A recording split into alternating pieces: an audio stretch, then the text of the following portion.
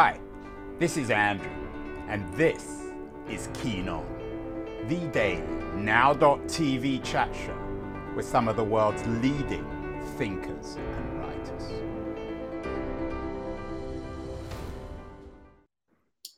Hello everybody, it is Monday, June 27th, 2022, and of course the headlines are dominated by you-know-what, the Supreme Court decision. New York Times leads with a story about the unleashing of, and I use this word carefully, it's their word, frenzy of activity on both sides of the abortion fight. I think I said fright, it's fight, of course. This is a frenzy of gendered discussion, gender disagreement, perhaps even, according to some, gender violence. The Wall Street Journal, which I think is probably secretly rather pleased with the decision, or perhaps not so secretly, suggests that the abortion providers need to confront what they call new landscape, lots of interesting uses of words. The political landscape certainly is changing. The Post reports that Mike Pence looks as if he's probably going to run in 2024 on an anti-abortion platform, which presumably would result in a rather interesting conversation with, or debate with, Donald Trump. Lots of talk about how this decision by the Supreme Court has turned, according to the Washington Post, the United States into a cautionary tale on gender and gendered rights. We've been doing quite a lot of shows, actually, on gender. Did a wonderful show, I thought, over the weekend with the English writer, feminist writer, Catherine Angel, on making the argument that the only way for girls to grow up is by taking sexual risks, and that means that they need to have the right to abortion. But certainly the debates are incredibly divisive. In my sense, there are two Americas now, very clearly two Americas, particularly in this area. Lots of images of critics of the Supreme Court decision and then supporters, both young women, but divided enormously. Today we're going to talk about gender in a divided America with an author, Kate Mangino. She is, I'm not sure if she's comfortable with this term, she is a gender expert. She's from Columbus, Ohio, but she's lucky enough to be in Costa Rica at the moment, where she's talking to us. She has a new book out, Equal Partners, Improving Gender Equality at Home. And as I said, Kate is joining us from San Jose in Costa Rica. Kate, you have a little bit of distance physically, geographically from the United States. What's your sense of what has happened over the last few days in terms of gender? I mean, I'm not sure how much you deal with it in your new book, Equal Partners, but it certainly touches on it in enormous ways. I mean, the issue of abortion obviously is one of the central issues and debates within gender in America in 2022. Well, first of all, thank you for having me on, Andrew. I'm a big fan of your show. And I think that what happened on Friday and over the weekend is not surprising, disappointing from my personal perspective. Not surprising. I feel like we've had two Americas for a while, and it's getting harder and harder to find issues where everyone can come together. I think gender can be one of those issues in a certain lens, perhaps. A Pew survey that I think is from 2021, so fairly recent, said that, Americans poll around 79% in favor of gender equality. So big picture, I think the vast majority of Americans are behind gender equality, but how that is implemented and practiced, I think, is where it gets lost in the divide. What do you think that word means, gender equality? As I said, your new book, Folk Equal Partners, Improving Gender Equality at Home. The book list said that it's built on dismantling the gender binary. Your publisher describes it as an informed guide about how we can all collectively work to undo harmful gender norms and create greater household equity. I'm assuming that for you, all gender norms are harmful. Is that fair? I don't know if I'd say they're all harmful. I think they can all be limiting, certainly, if not harmful. I think gender norms push us to behave in a certain way because we are female or male. And I do think that they are restrictive, if not always harmful. Coming back to this book, Equal Partners, Improving Gender Equality at Home. I know you have written a very personal book. It's not just a kind of manual for gender equality. It's very much built around your own narrative as a mother and as a wife. Why did you feel it was important to make this so personal, this book? It's interesting that you say that because I feel like I took a lot of the personal out during the editing process because I didn't want this to be a memoir or to feel like a memoir. I really wanted it to be reflective of our culture and really put the focus on the men that I interviewed for this book, which we can talk about if you're interested. I interviewed 40 men who are already living as equal partners. I nicknamed them the EP40 just for a shortcut of language. But it is personal. It's something that because the topic is personal, because even though it might be something that many of us are experiencing, and so it's a widespread issue, we all have a very personal connection to it. And I decided to write the book. I've been doing gender work for years. I've been a facilitator of groups talking about gender issues and tackling gender norms.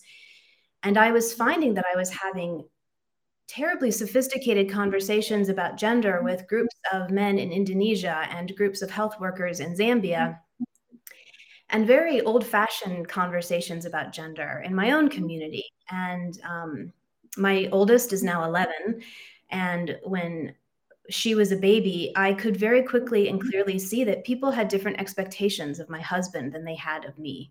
And so this book, in many ways, is a reconciliation of my professional life and my personal life.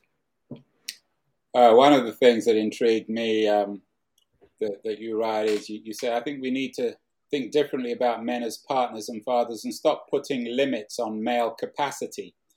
Anything else is ironically patronizing. Are you suggesting that gendered stereotypes in many ways are as patronizing towards men as they are towards women? 100%. That's exactly what I believe. I think that people might not say that old trope boys will be boys out loud anymore, but we've sort of internalized that attitude about boys and men. And I think there's a lot of excusing boys from maybe lowering our standards, lowering our expectations. They're not good enough. They're not capable. They're not great multitaskers. I mean, we've all heard these things before, and I think it is patronizing. I mean, who would any man sitting in a C-suite, tell someone that they're not capable of managing a household project? I mean, I just think that we need to maybe align our expectations for fathers and mothers and men and women in a more equitable fashion. I had my son recently, this is a personal story, but he's not been great about pitching in with cleaning this summer since he's been off school. And I had a conversation with him just last night, sort of a heart to heart. And, do you know what mom writes about and why is it important? And he said, "Oh, Mom, I'm not cleaning because I'm a boy. It's just because I'm lazy," which I thought was a brilliant rebuttal from him. But at the same time, I said, okay, but we've excused laziness for a long time. And I think that you can do a lot more. So let's talk about what you can do.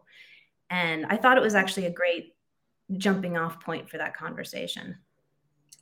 Yeah, you had an interesting piece, Kate, about how we need to teach our girls to embrace boys' vulnerability. This is one of the themes in your book. Mm-hmm.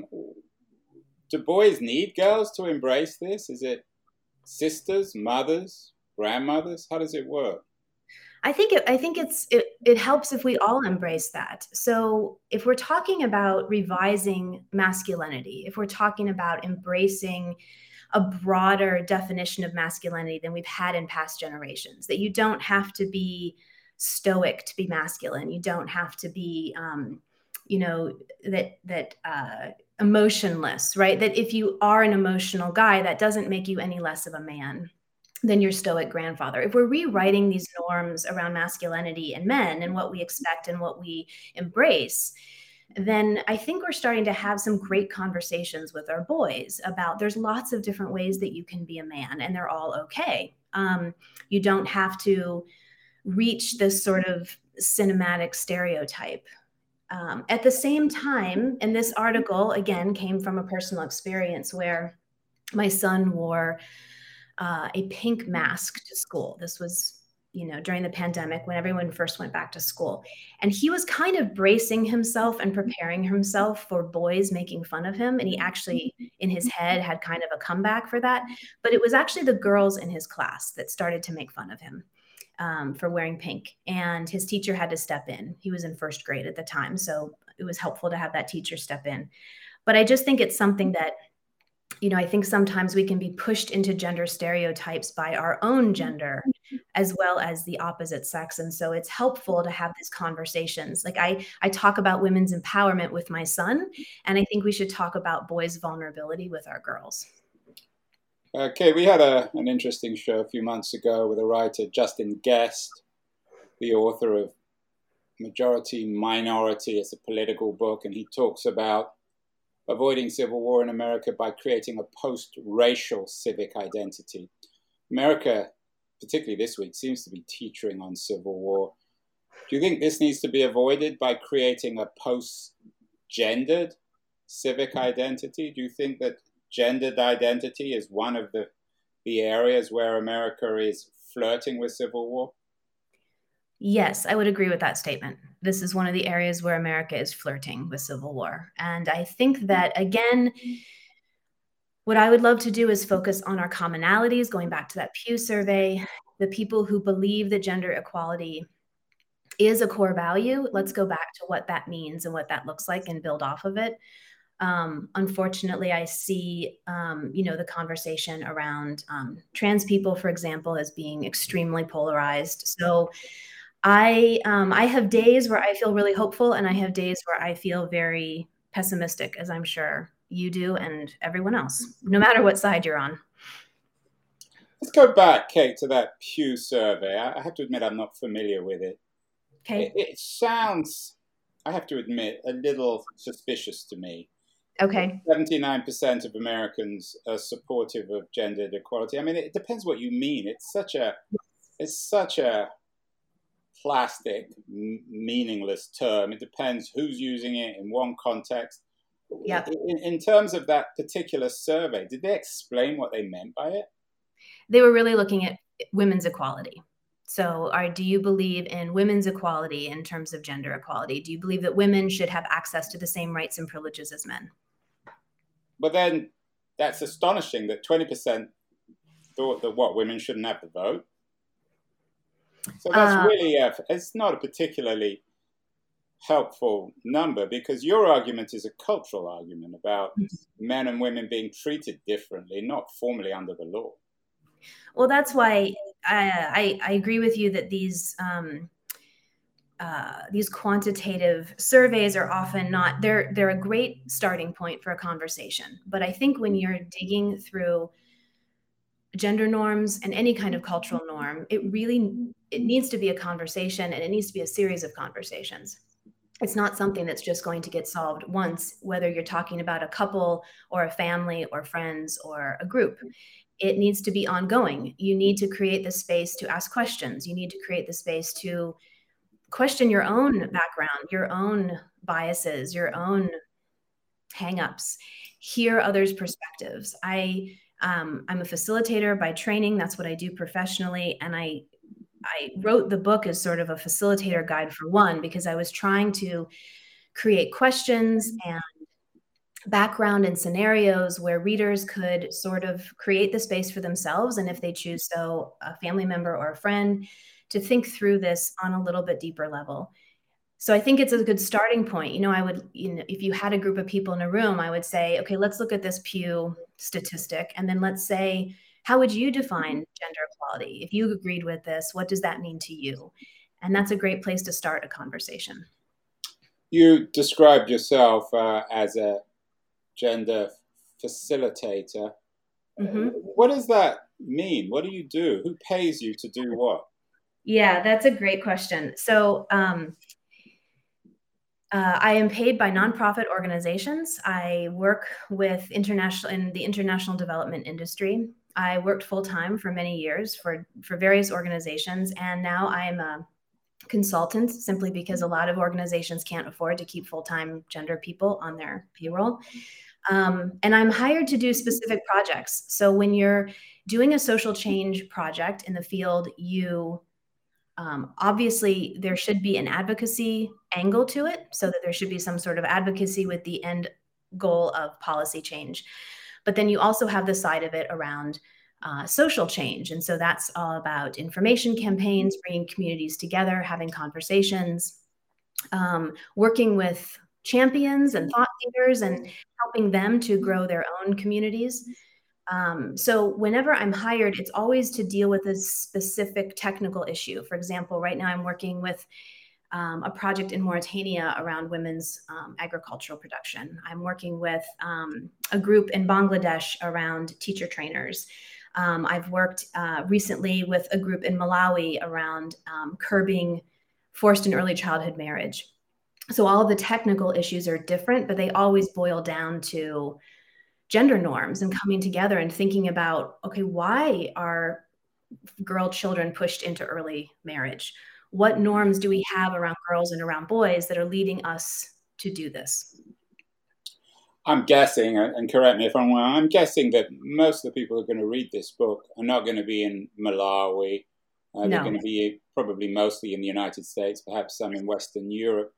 What are you trying to tell Americans in particular about this? We did a show recently with a young novelist, Chandler Baker. She has a new novel out, The Husbands, and she joked or half joked that the good husband should always carry the laundry upstairs. What are you trying to teach men in particular, men in the West, men who, for one reason or other, aren't carrying the laundry upstairs? Is that the goal here? Sure. I mean, that's not the end goal, but that's one conversation. I'm not suggesting it's just about that, but is it really about tasks around the home? It's more than tasks. Physical tasks are one piece of it.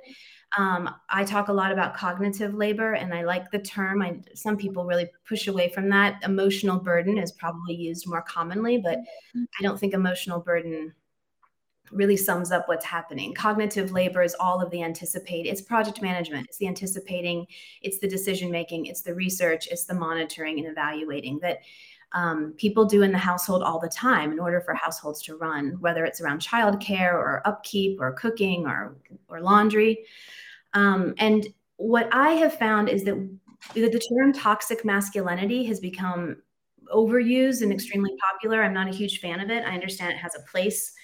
But if we only talk about what men are doing wrong, I think that we're missing out on a really important conversation, because I think many men are doing things that are right, but they're not being written about necessarily. And I like the term aspirational masculinity. Ron McPherson coined that term in his book, You Throw Like a Girl. And Don McPherson, I'm so sorry. And I think aspirational masculinity is something that is worth talking about. And so instead of focusing on what some men do wrong, I reached out, I identified and worked with these 40 men who are equal partners to say, where did you come from? Like, why do you believe what you believe? And what's your motivation? And what do you get out of having this equal partnership relationship? And I think those are the stories that we haven't heard enough of them yet. What did you most learn from these conversations? We did a show late last week with Alison Fairbrother, another young American novelist. She has a new book out, The Catch, lovely book, and it's about her relationship, and it's fiction, but it's based, I think, in some ways on fact, on her relationship with her complex father. And she figured out that growing up meant both understanding her father and growing apart from her father. Are the problems that you've seen in terms of your conversation, your analysis about these narrowly gendered roles, which are so problematic? Are they mostly learned from parents, particularly from fathers and mothers? Well, particularly from fathers, of course. I think they can be. So from the 40 men that I talked to, many of them came, only 2 of them, 3 had fathers who role model gender equality in their whole lifetime. The vast majority of them had very troubled relationships with their father. Some of them were mended into adulthood, which I think is just also we're just talking about gender differently we are now than say we did in the 70s and 80s and 90s. Several of them came from violent homes and homes of abuse. And so I think what I've learned is that having a strong relationship, when men have strong relationships with their father, that's hugely beneficial. But the absence of that does not necessarily predestine him to repeat history, if that makes sense. That it's definitely a fantastic step leading towards gender equality. But I also, there were so many men in my small subset that came from really difficult childhoods and specifically difficult relationships with their father, and they were still able to overcome that and have really meaningful relationships with their partner and their children. And not all of my equal partners are in different sex marriages. 5 of them were in a relationship with a man and 35 of them in a relationship with a woman. What about you raised the issue of transgender earlier. What does that do to this whole conversation? We did a show last year with Paula Stone Williams. She has a book out as a woman. She transitioned from a man to a woman. What I learned about power, sex, and the patriarchy after I transitioned. The trans community is quite controversial on lots of levels, even in terms of its relationship with the gay community. How does the trans issue change what you're arguing about in Equal Partners, given that your arguments are about gender equality, and of course, trans gets beyond gender in many ways?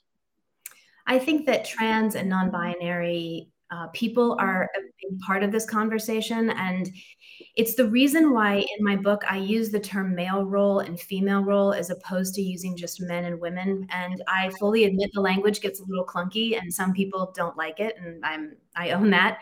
But I made that decision specifically because I think we often fall back on just using the terms men and women. But what we have seen, what data is showing us, is that even though same-sex couples might be big picture more equal than different sex couples, we still see one person specializing in household and one person specializing in income generation or work. And so in that way, our social structure is actually changing individual relationships, even when it's a same-sex or queer relationship. So I think that we need to, just broaden our definition of couple, broaden thinking about female-coded female roles and male-coded male roles, because you can switch. I mean, I've interviewed couples where the person who's a man is playing a role of a cognitive labor and vice versa. I talk to same-sex relationships where they follow that sort of gender divide. I have one of the Equal Partners that transitioned and is now a woman. And that happened between our first interview and when the book was published. So I think that gender fluidity has to be something that we talk about more when we discuss household parity. This issue of fluidity, of course, is particularly relevant in our COVID and post-COVID world of flexible work. Do you think that everything is becoming more fluid? It's no coincidence that just as gendered roles in the family now are up for grabs, being thought about critically by writers like yourself. People are rethinking work, politics, roles in every aspect of society. I think it is a time of questioning. It's a time of questioning. It's a time of exploration. It's a time of, did we really just do the status quo for this long without thinking about it? I mean, so many of us learned, 5 years ago, CEOs would have said, absolutely, I cannot run my business from home. That's ridiculous. And now we did it, and we proved that we can do it. I think sometimes when we're forced into these different situations, we learn what we're really capable of. One of my equal partners is married to a nurse. And when she is on duty, I believe she works 3 12-hour shifts a week. And when she's on duty, unless someone is going to the ER themselves, he's not really permitted to reach out to her. And so he said, I didn't ever think that I was going to be on my own for 3 days every week when I had these tiny children, but that's just what my life has come to. And it's taught me how to be an equal partner. It's taught me how to anticipate what needs we're going to have on those days that I'm myself. It helps me to know I can reach the pediatrician just as easily as my wife can. I know every aspect of my kid's life, and I can be a full parent on those 3 days a week when she's out of the house. And I think sometimes when we're put in difficult situations, we learn what we're really capable of doing. And that's kind of led to all of us questioning, why is it that we do things the way we do? And is there room for something different? It seems as if, Kate, the foundations of your argument are not rooted in some philosophical language of justice, but more of equality. You suggest that we're all happier if we can get beyond these gendered roles, both men and women. Perhaps you might say something about that, about the utilitarian foundations of your argument, that if we can get to becoming equal partners, we're simply going to be a happier society, happier individuals, happier marriages, happier families. I think there is obviously a justice angle and a justice argument, but you're right. I focus more on a utilitarian argument. And the reason why is because the justice argument hasn't been working so well the last few decades. And because the equality argument is newer. We have new data it's just emerged in the last 5 to 10 years about the benefits to men when they share in caregiving roles, when they share in household role, when they have deeper relationships with children and spouses and friends and family, when they are able to articulate and express feelings. We now have a whole new body of research that shows benefits to men. And, along those lines, when I first started interviewing people for this book, just 3 years ago now, one of the questions I would ask, I was kind of basing my initial protocol on Cannell's work. Raewyn Cannell is an Australian masculinity specialist, and she writes about the patriarchal dividend. And I was sort of using that theory in my protocol and saying, why do you turn away the patriarchal dividend? Why are you willing to give something up? And very quickly, I was corrected. Quickly and strongly, I was corrected in saying, no, I'm not giving anything up. I'm not sacrificing. I am benefiting. That this living my life this way is selfish because I have a great relationship with my partner. I have an amazing relationship with my kids. I'm happier. I can be myself. I don't have to perform masculinity for anyone. I have a safe space. And so I very quickly changed my protocol to talk about what motivates you and what benefits come to you, because the EP40 didn't see themselves they didn't see it as a justice argument. They really saw it as a selfish argument. Okay, let's end with a return to America. We talked earlier about how the abortion debate is dividing America, not that it wasn't already divided. There was an interesting piece in the FT recently, Lunch with Hillary Clinton, in which she described Margaret Atwood as the prophet. The prophet was actually on my show last year, the great writer, Margaret Atwood, Canadian writer, author of The Handmaid's Tale. Seems to be as if America's becoming two Americas. There's the America that will read your book, that will agree with everything you're saying in equal partners. Most men will try to become equal partners. Most of them will succeed 70, 80, 90% of the way. And then there's another America, which is living essentially in Atwood's Handmaid's Tale, an America where abortion is illegal, maybe contraception eventually will be illegal. What happens in that kind of America? How fearful should we be? As I said, you are talking to me from Costa Rica. It's where you live for the moment. So you have an interesting perspective on America, particularly also given that a lot of your research and your your work is focused on non-American society. Can America coexist as this two Americas, one of Kate Mangino's Equal Partners, the other of Margaret Atwood's Handmaid's Tale? I hope not. I hope not. I would love to get back. So I didn't ask specifically when I was interviewing the EP40, I didn't ask political affiliation, but a lot of it just came up in conversation and the information was offered to me. And I was interviewing these men during the Trump administration. And I can tell you that more than one of them was a Trump supporter and had voted for him. And at the same time, when I dug into issues, they were very open to gender equality. They had chosen to live their life in an equitable way with their female partner. And they would say to me, this is one issue, I voted for Trump, but this is one issue that I disagree with him on. And that surprised me, but it also reassured me in some way that, perhaps that statistic from Pew is a little bit too broad to mean something, but those conversations that I had did mean something. And I think that if we can stick to issues and depoliticize it as much as possible now, the abortion issue, impossible to depoliticize that. And I will say I've been waiting for more people to write on fathers' perspectives. NPR had an article out this morning, which I was happy to see. And it was really on the economic argument, because I think that this is an issue that affects all Americans. And I think we need to hear from everyone. I think that I've heard people ask, should men have an opinion? Is it okay for men? I mean, yes, I think, of course, I would like to hear from fathers. I would like to hear from men who have gone through an abortion with a partner. I think that this is an important human right for all of us.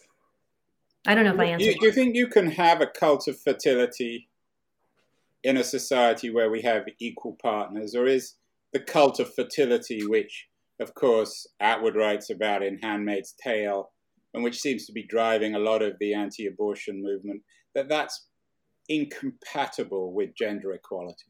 I would agree with that. And I would say Agree with what? That the two are incompatible? Yes.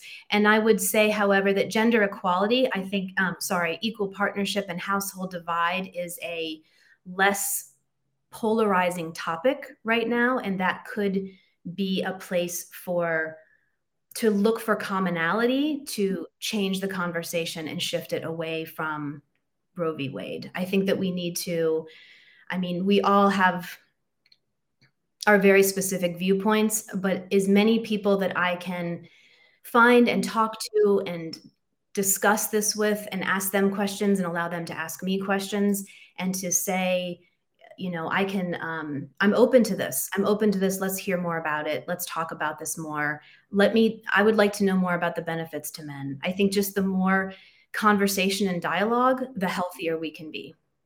I hope that's not. You have it. Defiantly optimistic. Kate Mangino, Equal Partners, improving gender equality at home. We need that conversation, Kate. So congratulations on the new book.